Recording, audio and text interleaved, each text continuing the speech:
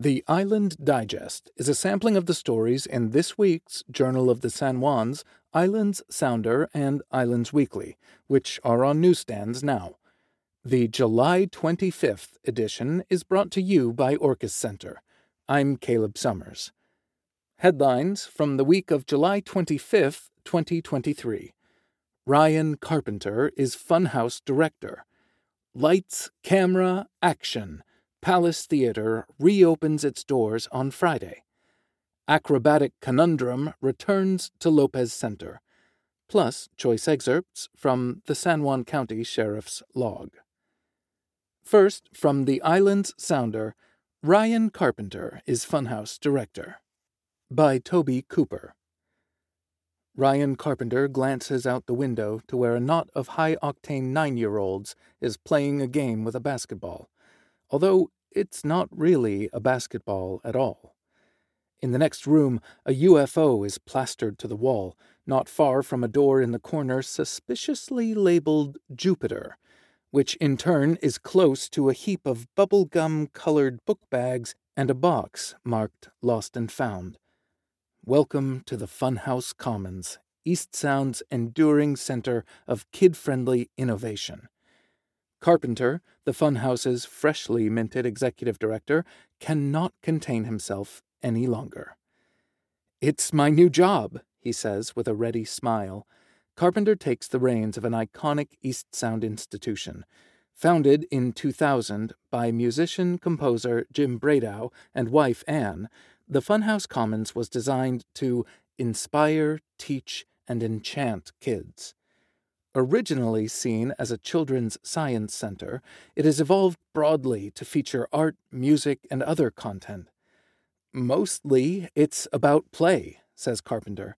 "It is a place where young people can enjoy each other's company in a safe, stimulating, and constructive environment." Growing up on Orcas, Carpenter remembers old East Sound's shortcomings for local kids. "There was nothing more than a dingy place for arcade video games," he says. Today, the Funhouse is a grateful community's monument to Bradow's remarkable insight. Noted psychologist and author Dr. Peter Gray writes, "Play is how children learn to take control of their own lives, to make decisions, to negotiate with their peers without some authority figure stepping in to solve problems." Carpenter sees these benefits of play as almost axiomatic, adding that with the addition of structure, play becomes beneficial to the community because it promotes learning and creates a safe space. By offering a broad menu of choices, the Funhouse creates an emphasis on exploration. Perhaps reflecting the original emphasis on science, Carpenter sees the value of throwing it all on the table to see what sticks, adding, "When we explore in an atmosphere of playfulness, we discover things about ourselves." In addition, because the Funhouse works closely with Orcas schools and preschools, Carpenter keenly sets his sights on the future of every child who connects with their programs. "It's not random play," he says, noting that mission success is a product of vertical harmony throughout the organization's staff and board structure, backed by judicious strategic planning. "Every one of these kids is becoming someone." In recent years, Funhouse programs have evolved further into family and mentoring. They created COY, Coalition for Orcas Youth, as a project to help identify strategies for ultimate family benefit. COY screened a video on screenagers to focus on how technology is impacting kids. And they find the best mentors are Orcas adults who themselves grew up participating in Funhouse programs. "We occupy an enduring place in the hearts of our alumni." Carpenter advises that the Funhouse After School program provides safe, fun, engaging opportunities for kids after school. The fall session of After School starts in September with the beginning of the 2023-24 school year. Each day, Funhouse staff pick children up at the public school and head to the Funhouse for group games, art, free play, and more. Come to the Funhouse Commons Gala on Saturday, July 30th. For tickets, see www.funhousecommons.org. From the Journal of the San Juan Islands, Lights, Camera, Action! Palace Theater reopens its doors on Friday, by Kelly Balcom Bartok. As they say in show business, the show must go on. And Friday, the show will go on at the Palace Theater in downtown Friday Harbor.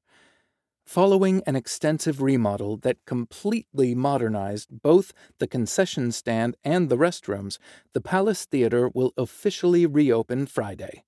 Barbie and Tom Cruise's Mission Impossible: Dead Reckoning Part 1 will return to the big screen following a soft opening last weekend. According to Palace Theater manager Aaron King, when asked about the extensive remodel, the concessions area wasn't large enough for all of us to be back there and maneuver around, so now we'll be able to serve people quickly, as it gives us more room behind the counter. Now we'll be able to get people in the door and in their seats without having to wait in lines like they used to, which will still happen, but not as much anymore. King, who has worked for the Palace Theater for 30 years this year, says, "Our main focus was the concessions area, and the bathrooms were the same deal where we hadn't done anything to either of those two, so they were both in desperate need." King is proud of the improvements, including the new cabinetry, granite countertops, brand new popcorn machine, and new flooring. "The big one is we took out the men's and women's bathrooms, and there are now 3 stalls that are open to all," adds King. "They're really nice, and it's just a nice, fresh, new, crisp look. It looks beautiful, which everyone will see when they come in.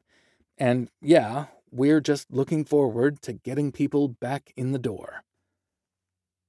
From the Islands Weekly, Acrobatic Conundrum returns to Lopez Center. We are all in for a treat.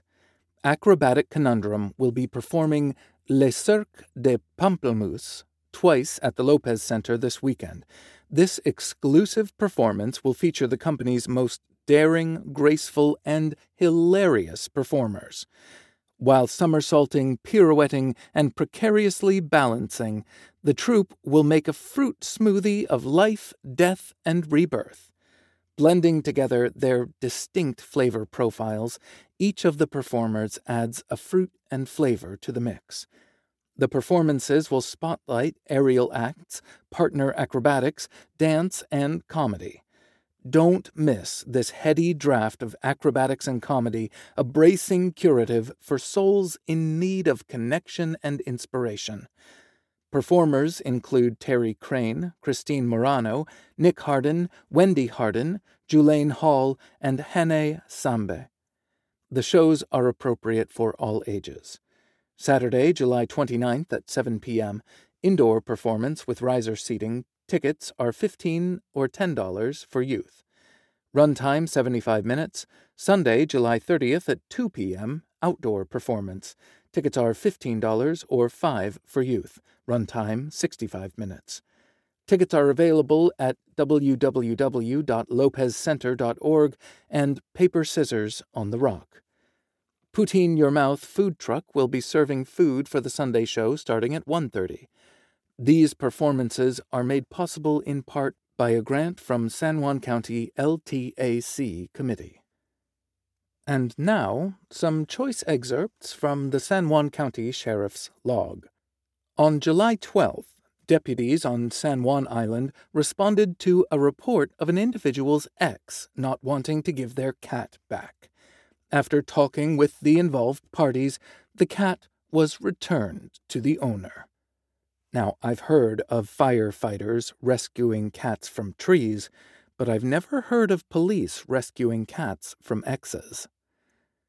On July 13th, a deputy on San Juan Island responded to a report of a traffic hazard. A large, old, broken-down bus had been left on the side of Roche Harbor Road. The vehicle was too large to be towed, and an attempt is being made to locate the owner. On July 14th, a deputy on San Juan Island took a report of an individual receiving unfriendly text messages. The individual wished to trespass the text message sender from their residence. Deputies on Orcas responded to multiple calls regarding a naked man in East Sound. Contact was made and the male was taken into protective custody with the assistance of the U.S. Coast Guard and Washington State Parks Marine assets. Doesn't he know there are no nude beaches on Orcas Island? A Lopez resident called about alleged boating violations and harassing behavior in Fisherman Bay. Both parties were contacted and advised to avoid all contact with each other. Reminds me of parenting siblings. Children, go to your rooms. On July 15th, a San Juan deputy responded to a report of vandalism. A mailbox appeared to have been destroyed by an explosive. No suspect information was available. I can't help but really enjoy imagining what that call sounded like. "Hello, officer. It appears my mailbox was destroyed by an explosive." "Well, that's very interesting. What gives you that impression?" "Well, it was exploded." On July 17th, Lopez Island deputies responded to a possible burglary in progress at a residence. The property and residence were searched. It was determined the wind had blown open an unsecured door. But was it determined whether the wind stole anything? An Orcas Island deputy responded to a road rage incident in Moran State Park. All parties were contacted and an investigation was conducted. No crime was committed. Lopez Island deputies were dispatched to an individual wanting to turn himself in for previous crimes committed. It was determined that there was not enough evidence to charge the man with a crime. The individual was released. On July 18th, Lopez Island deputies were dispatched to a littering call. This concludes the July 25th edition of the Island Digest.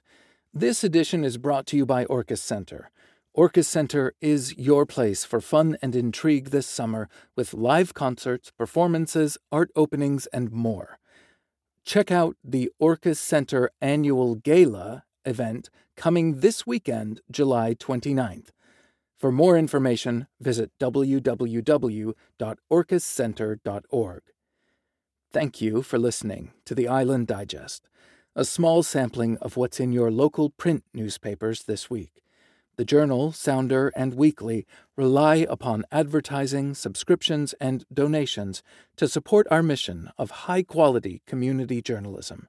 To contribute, visit our websites or email publisher Colleen Smith Summers at csmith@soundpublishing.com. Thanks for listening, and come back again next week for more local news from San Juan County, Washington. I'm Caleb Summers.